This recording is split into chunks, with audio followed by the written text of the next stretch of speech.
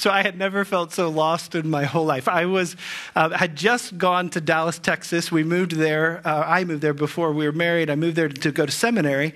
And I was super encouraged because I had the privilege to speak at a youth conference that was in Albuquerque, New Mexico. So I had been working on my teachings for months in advance, super excited about it. And I remember going to the airport, and it was pre-9/11. So I was kind of proud of myself for a domestic flight that I was 45 minutes before the flight. You know, those of you who remember those days, it was like plenty of time, right? And so I parked my car in the cheap parking lot, took the shuttle, made it to the gates, and walked inside. And I'm looking around at Dallas-Fort Worth for the Southwest airline ticket counter, and I could not find it. And then I went up to a very kind police officer, and I asked her where the Southwest ticket counter was. And she said, "Oh, honey, that's at the airport. That's called Dallas Love Field. That's like 30 miles away from here, or 20 some miles away from here." And I said, "Well, I can't be because my flight leaves in a half an hour." And it did. We'll just say that much. It left without me. So I went back, got my car, drove over to the airport, and got on another plane. And it was so frustrating. I remember driving there, wishing that I could get there faster. And then when I got on the plane, some of you are too young to appreciate this, but I had to use the phone that was in the plane. And you had to swipe your credit card. And I think the cost of that phone call that I had to call my host that I was supposed to be speaking at his conference at that night cost more than my credit or my cell phone bill for a month, you know? But I made this call, and it was one of those moments where I was just so discouraged, so frustrated. I totally botched this whole thing. And yet, in the midst of all of that, there was another thought. I just felt lost, right? And I'm guessing for some of us today, as you've come into Hope Church today, that there's this reality for you, especially when it comes to understanding God's will in our lives, that it's possible that we feel that way. Maybe it's during a pandemic that is escalated, or maybe it's just that in life it feels like we've experienced some closed doors, frustrating circumstances. But that emotional feeling that I had that day of just going, "Oh man, those 3 little letters that are on my ticket really matter," right? That you feel like you're just not where you're supposed to be. And today what we're going to study as we study the book of Acts is we're going to see that the author of Acts chose to give a series of events that took place. We know them as the second missionary journey. And he's going to record this very differently than he did the first one. The first one focused in on geography. Where were they going? And in many ways it focused in on the mighty hand of God as it was glorified in their struggles. And in the verses that we're going to look at today, we're going to see a handful of experiences where we're just going to see the mighty hand of God at work, moving his people into the places that he wanted them to be in so that they could be used by him. And I want to encourage you. For some of you, you stand back. You've asked me questions like, how do I figure out God's will for my life? What does it look like for me to experience what God wants to do in and through me? And for many of us, we desire that so much. And this morning, as we study God's word together, I think what we're going to see is something that's essential. And that is God's will for my life is going to be in some ways God's will for this moment. And he's going to give us some examples in history of the way that God worked through people to bring himself glory and honor. And it's going to shock you some of the ways he's going to do it. He's going to do it at times through what's going to feel like failure. He's going to do it at times through what's going to feel like just God giving the desires of his heart, of a person's heart. He's going to do it through leading someone through conflict, actually. And we talked about that last week, but that God can even use conflict to advance his kingdom, to bring himself glory and honor. So as we've gathered together here this morning, I want to pray for you. And I'm praying that as we understand God's positioning system, that we understand that in his mighty handiwork, he has a number of ways that he can lead us to understand his will in our lives. And for a number of us this morning, we might find ourselves just saying, what does that look like? How do we experience this? And the main point this morning I want to remind you of is if we trust him, he will lead us. Someone said this to me years ago, and it has meant so much to me, that God cares more about me finding out his will than what I do, you know? That God is understanding us as we're striving to understand what he's doing in and through our lives. And this question, how do we determine God's will, is going to be one that's going to show up over and over again. And what we're going to see today is this unpacking of the commitment that we saw early in the book of Acts, that God was going to raise up a group of people who are going to be his witnesses to Jerusalem, Judea, to Samaria, and to the ends of the earth. And the way he's going to direct them is going to encourage, I hope, each one of us to wrestle with what it means for God to have a calling in our lives, to understand this statement that we pray. Some of you have memorized this in the Lord's Prayer, thy will be done, right?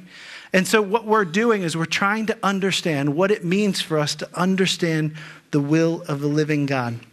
Richard Longenecker put it this way when he references what God was going to do in this section of Scripture, and I think it's helpful. He says, authentic turning points in history are few, but surely among them that of the Macedonian vision ranks high. This Macedonian vision that he's talking about, we're going to see God miraculously working on behalf of a group of people that he was drawing his leaders to serve in this way. Because of Paul's obedience at this point, the gospel went westward, and ultimately Europe and the Western world were evangelized. Christian response to the call of God is never a trivial thing. Indeed, as in this instance, great issues and untold blessings may depend on it. What we're going to get to see is God's gospel is going to be brought to a group of people. If you look at this map, you're going to see where they're headed. They're going to leave from Athens, they're going to go north, and they're going to travel literally across the ancient world to thoroughfares of where people were constantly traveling and on the move. And over these next several years, there's going to be incredible fruit that comes from their step of obedience. But I'll remind you this morning that it's going to require them to just keep taking the next right steps. For some of us, when it comes to understanding the will of God in our life, we have to accept the question in our own minds of the silence or not silence of God. And I want to encourage you this morning that God is not silent. The question for many of us that we have to ask is, am I listening to the voice of God in my life? Or am I willing to obey his call in my life? If you have your Bibles, turn with me to Acts chapter 15. We're going to pick up in verse 36. And in this text, we're going to see God using one of his favorite tools to direct his people. It's actually going to be to use the very desires of their hearts. Verse 36, it says this. And after some days, Paul said to Barnabas, let us return and to visit the brothers in every city where we proclaimed the word of the Lord and see how they are. This first statement here, the first way that we see God's handiwork in moving his people is actually just giving them the desires of their heart. That there's this wonderful psalm, some of you are familiar with it, in Psalm 37:4. It says, delight yourself in the Lord and he will give you the desires of your heart. Here, Paul is saying, I want to go visit our friends. We want to go see what's happening. And I'll be frank with you, like part of the reason why we have the privilege of pastoring in Ohio is a part of that. Allie and I grew up in Ohio. We love Ohio. We ended up going to the Bahamas and California, and we had a Texas. And when we were in Texas or in California, there was a time there we said, Lord, our families are in Ohio. We love them. Would you open a door for us to be able to minister in Ohio? And sure enough, there was a wonderful opportunity to come here. And we just look back on it and we just say, wow, it was just the desires of our heart. Sometimes God just chooses to do that he opens a door for us that's just based on preference. And I think for some of us, we have a misunderstanding of the character of God. I hear people say this all the time. I'm afraid that God's going to call me to a country that's on the other side of the world. I'm afraid he's going to do something that, and we say it with such a misunderstanding of the fact that the way that Westminster Shorter Second Catechism puts it, it says, the chief end of man is to glorify God and to enjoy him forever. The God that I serve, this statement motivates me. The God that I serve is one that I don't just serve because I have to, but it's because I love him and because I believe that he loves me. And I'll be frank with you that every time I've taken God at his word in my life, I've been blessed. And in this case, this is what we see from the disciples is that they're just saying, like, I want to do this. This is my preference. And God's going to bless it and use it to have a mighty work on behalf of the kingdom. The next way that God can lead us is going to be quite surprising to some of us, but it's very true. That sometimes God leads us through conflict. In Acts 15, beginning in verse 37, we're going to see what's one of the more famous passages in Scripture, a conflict between Barnabas and Paul, these two heroes of the early church. And it's going to lead to the two of them heading in two completely separate ways. But before we put a label on this and call this bad, what we want to remember is that ultimately God's going to advance the kingdom from this conflict. The text doesn't tell us if this was good or bad, but what we know is there was conflict. I shared last week that couples often have come into my office and shared when it comes to conflict in their marriage, they say, we've never had a conflict, a couple anticipating marriage. And I said, good luck with that, right? And in the same way, I remember at our church in California in the parking lot, there was this couple that was having let's just say a very heated discussion in the church parking lot. As they were driving in and the kids were strapped in the back, you kind of felt bad for them, big eyes, like what's going on? And there was a couple, I remember distinctly that in that same time period, this really sweet couple, they're always holding hands, dressed alike. You know what I'm talking about, right? And when we have stayed in touch with our friends there, that couple that had that intense conflict, they're actually in a position right now where their marriage has been blessed and God's using them to help other couples. This other couple that on the surface had everything going for them, they've since separated in their marriage. And I look back on that and it was such a key moment for me to just remember, you know what? You look at conflict on the outside and you can rarely really tell what's going on.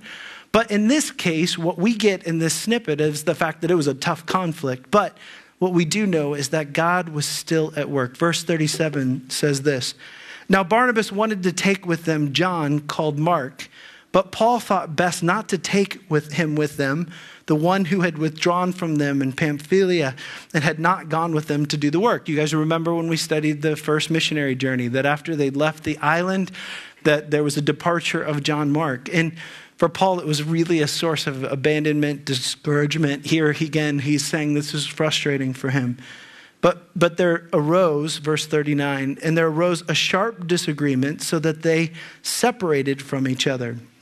Barnabas took Mark with him and sailed away to Cyprus, but Paul chose Silas, and they departed.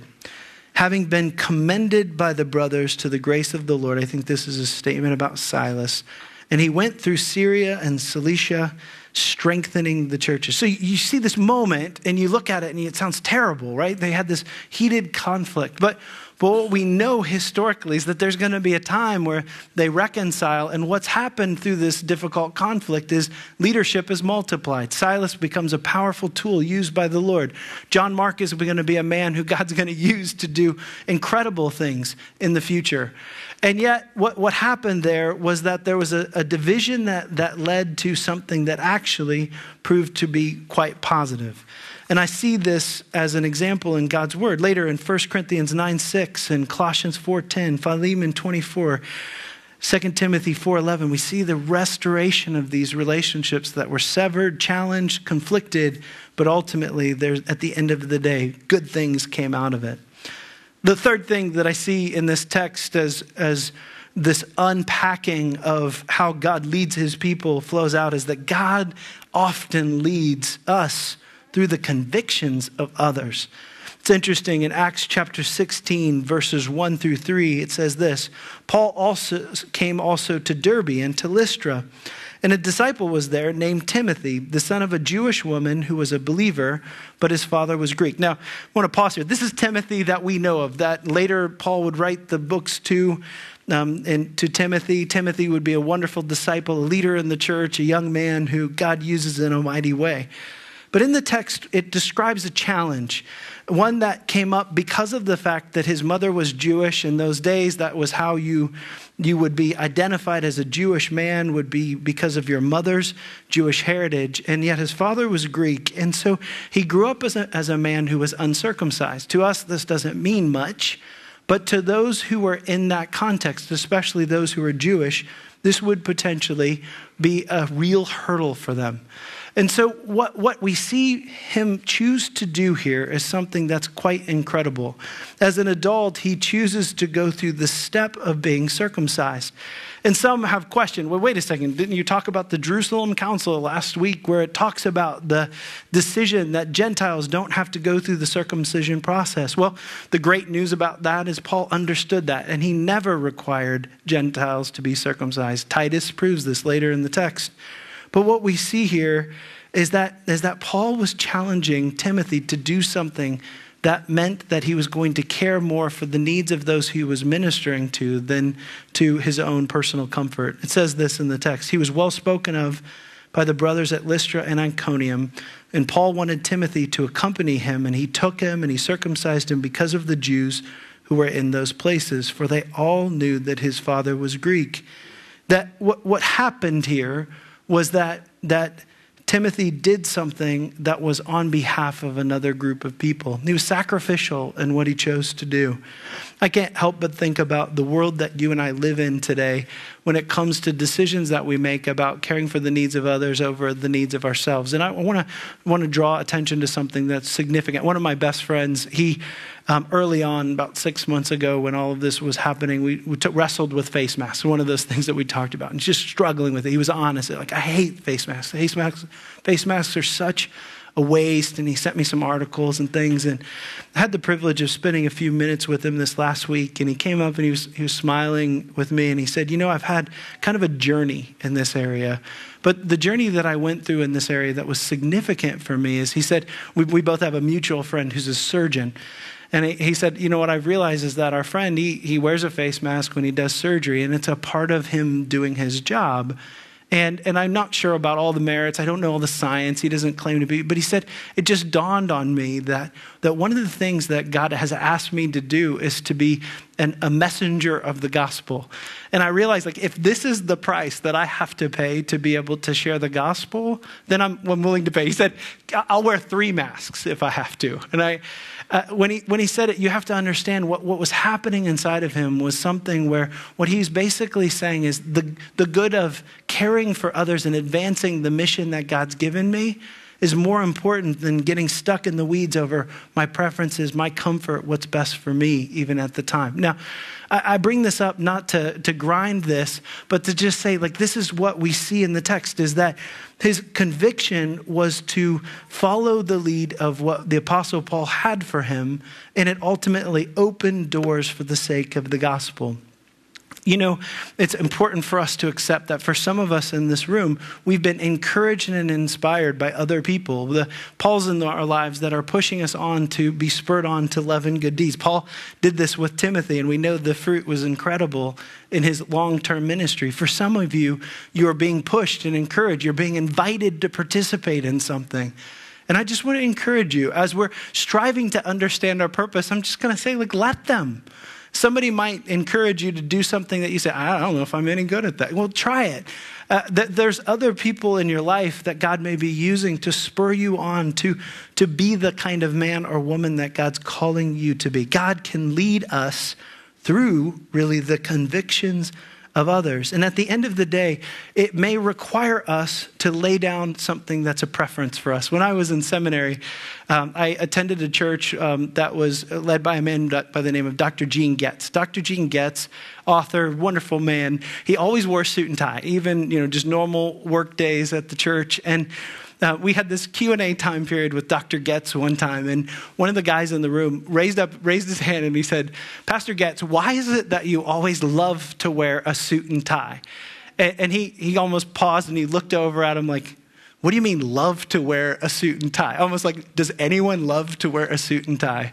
And he went on then to say, when I was younger, as a young pastor, I had to wrestle with the question of, am I willing to set aside what's comfortable for me for what I believe God's asking of me to best reach the people that he's called for me to reach?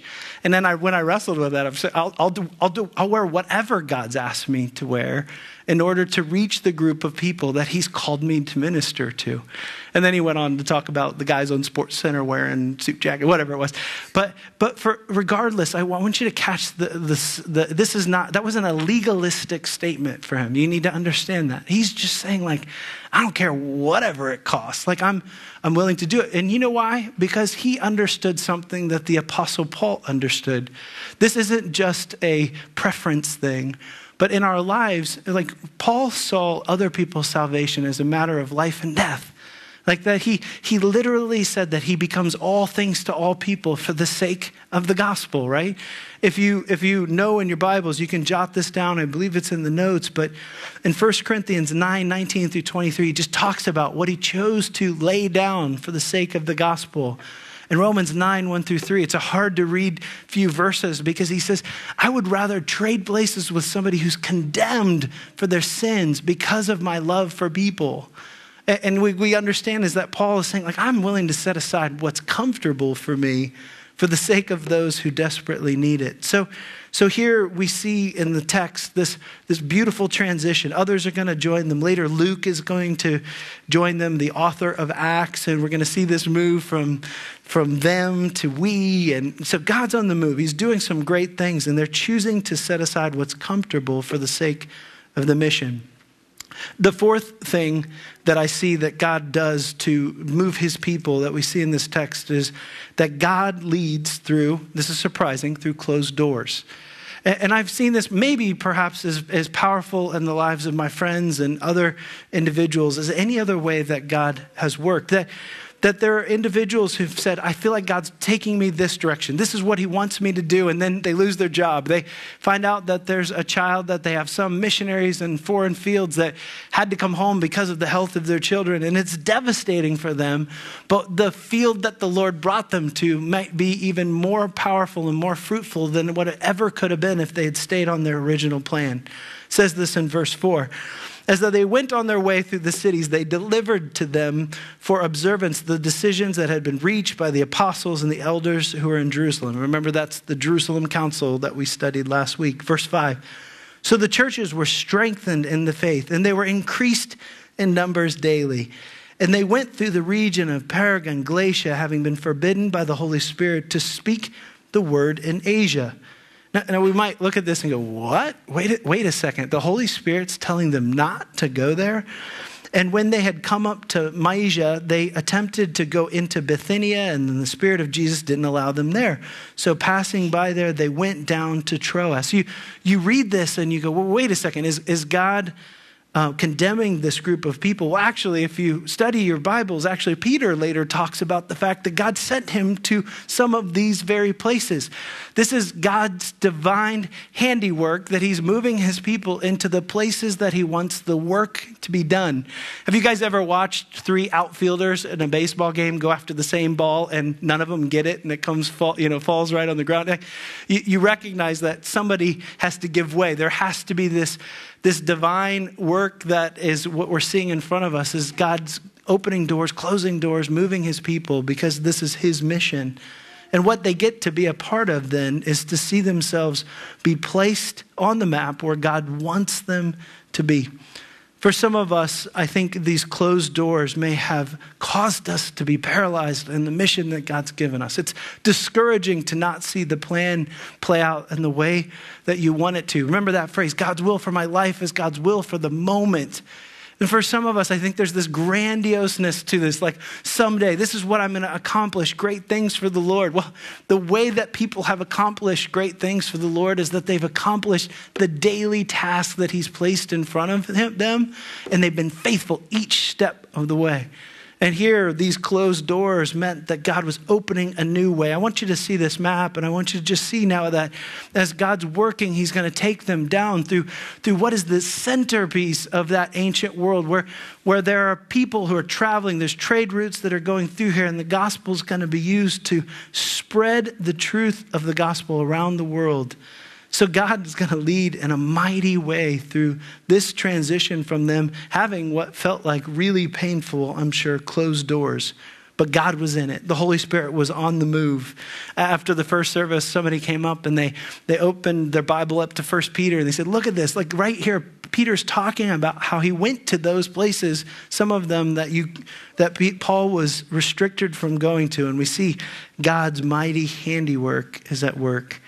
Another way that we see God leading us, and this one has been particularly profound in my own life because it's his living word, is that God leads us through his word. I love these words in Psalm 119, 105. It says that your word is a lamp unto my feet and a light unto my path. Have any of you ever hiked in a time when it was dark outside and you just have that little flashlight? What you only get to see is what's next, right? What you don't get to see is the end goal, right? You don't get to see the finish line, but what you get is the next right steps, right? What I understand about God's living word is that the way that it was written by the power of the Holy Spirit, the way that God moved in the authors is that very same God is still working through his word. He's still communicating to us through his scripture. And when we honor his scripture, God can do a mighty thing on his behalf. Now, I want to warn you in a couple ways that I've seen people maybe confuse this. Some people use God's word kind of, they play what I call Christian roulette. I had a guy say, I asked him, so how did you know that you were supposed to marry that young lady? And he said, I just opened up the Bible and I flipped around some pages and then I did this and then it said, something like that. I don't recommend that, okay? After the first service, someone came up and they were laughing at their son was picking out names of young ladies and trying to play that game with. It wasn't a good game, right? Christian roulette. That doesn't honor the fact that when God worked in the lives of these authors, that he was moving through who they were, their stories, their history, and through his divine power, he was indwelling this truth to be God's living and active and powerful word. And so often God's word is a lamp unto our feet, a light unto our path. That's been a primary way for me that I have found, experienced, and understood the truth of God's word and his leadership in my life. But there's other ways that God continues to move us as well. I think one of the powerful ones to understand this is that God often does so in a supernatural way, in a powerful way that he allows us to understand his will. In verse 9, we see this. And a vision appeared to Paul in the night. So here he is, he's maybe half asleep, and he gets this vision of a man in Macedonia who is standing there urging him and saying, come over to Macedonia and to help us. They call this the Macedonian call. And what we'll see next week, this is incredible, is that there's women that are there in Macedonia who are faithfully praying for God to reveal himself to them. And so here we get this answer to a call to prayer, that this answer that God supernaturally says, here's where I want you to go. And Paul does what you do when God calls you. This example is beautiful. He says, and then when Paul had seen the vision immediately, he sought to go into Macedonia, concluding that God had called us to preach the gospel to him. When God says jump, we say how high. We obey him through that. Now I want you to also notice another way that God works. And this one's an important one, is that often God works and leads us through the compassion that he has instilled within each one of us. I confess to you this morning that I am naturally a very selfish person, that I am painfully aware of my own desires, my own appetites, the things that I want. I know what I want when I want it. None of you can relate to that, I'm sure. But I know that I'm a selfish person. And so for me to care about the needs of other people is something that's not necessarily natural to me. But I actually believe it's a part of what God has instilled in me as an image bearer of the living God, that it's something that's supernatural. So when I'm driving down the street and I see someone who's stuck in that rain that we experienced earlier today, that there's a part of me that says, what can I do to help that person? When I care about the needs of other people, I think that's supernatural, actually. And here, what Paul is experiencing here is that God's just nudging him and saying, hey, there's something for you to do. I want to remind you, brothers and sisters, this morning, that for some of us in the world that we live in right now, we're just discouraged people. that we're wrestling with, like, what's the purpose in our lives? Is it just to be entertained? Is it just to survive? Are we just waiting until the next thing comes along? And I just want to challenge you this morning that God has a very real purpose for you. That for some of us, we're kind of like a sailboat that has the rudder that's broken, that it's listing, right? There's no purpose behind it. There's no place that we're headed. And I think what God is asking of us is to actually take the next right step in our life. What does it mean for me to obey you? Not 2 weeks from now, not 2 years from now, but today. What does it mean for me to be a person that obeys the calling of the Lord in my life today? And I believe that when we do this, what we experience is this truth that every time I've taken God at his word in my life, I've been blessed. And I've seen that God is moving me on to what he wants, his will, his desire, the thing that he has me to do. And in the midst of that, there's an unspeakable joy that comes from it. By way of application, I want to challenge you with 3 very specific things. And I just believe this. Those who listen and follow the Lord are blessed in their life. It's helpful to understand that this is a not my will, but thine kind of posture. Lord, what do you want from me? Lord, what are you asking of me? What is this that you've chosen to do in my life? And I'll just remind you, the director of this isn't your pastor. It isn't someone else manipulating you. But look at this. Look who is doing the moving here in the text. What we see in verse 6 is that it was the Holy Spirit. In verse 7, it's the Spirit of Jesus. The Lord Jesus Christ is there. In verse 10, it was God the Father, the triune God, one God eternally existing in 3 persons, Father, Son, and Holy Spirit. They're just on the move. And they're inviting you to participate in this. And I want to really emphasize this morning. It's so important that we find ourselves wrestling with the next right step of obedience, right? Well, what's he want for me to do today? Not necessarily 3 months from now, but what is he asking of me today? I believe that the Lord Jesus spoke something really profound when he said these words in Luke chapter 6:38. He says this, he says, give and it will be given to you, good measure, pressed down, shaken together, running over, will be put into your lap. For the measure you use it will be measured back to you. This text tells me that generous obedience leads to generous blessings. This is not a health and wealth gospel. What this is, remember, Jesus earlier in the Sermon on the Mount had said, blessed are those who mourn and weep and sacrifice. The cost of discipleship and obedience is very high. But when you obey, I picture these are like baking terms. You know, you think of a cup full of flour, and when it's packed full, and it's different than when it's solid, when it's filled, and when it's half empty. I see this abundance that Jesus is describing here, and he's just saying, for those who are all in, I'm going to bless them. And I've seen this in my life. The second application to this is walking worthy gives our life worth. I think walking worthy to our calling gives our life worth. That there's this understanding. I love these words in Ephesians 4 that Paul said. He says, therefore, I urge you as a prisoner for the Lord to walk in a manner worthy of the calling of which you've been called. This kaleo, this phrase calling, it's submitting to the will of God. We use that word a lot. Think of a person's last will and testament, right? What does he want? What does he want to have happen? What is he wanting to do? And in his divine mystery, he gives us this freedom to make decisions that can be under his will or against his will. And here he's saying, walk worthy of the manner of the calling which I've given you. I just love that phrase. And the third thing that, by way of application, that really stands out to me in my own life, and that is those who share the gospel get the privilege of joining in the celebration. We see this in Luke 15:10. He says, just so I tell you that there is joy before the angels of God over one sinner who repents. In Acts 16:5, we read this earlier, but I want to draw attention to it. So the churches were strengthened in the faith and they were increased in numbers daily. God's on the move. The invitation to join him in what he was doing was presented before a group of people that desperately needed purpose. And in that process, by walking worthy of the calling that the Lord had instilled in their lives, they got to experience the fullness of the life that he had for them.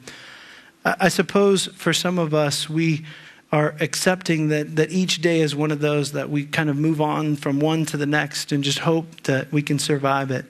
I think what's been described here in this text is individuals who've chosen to say, Lord, I trust you. I'm going to take the next right steps. I'm going to be all in obedience. And that's the furthest thing away from that where I started this morning talking about me standing there with that piece of paper, the wrong ticket, wrong airport, wrong place. What do I do? How do I fix this?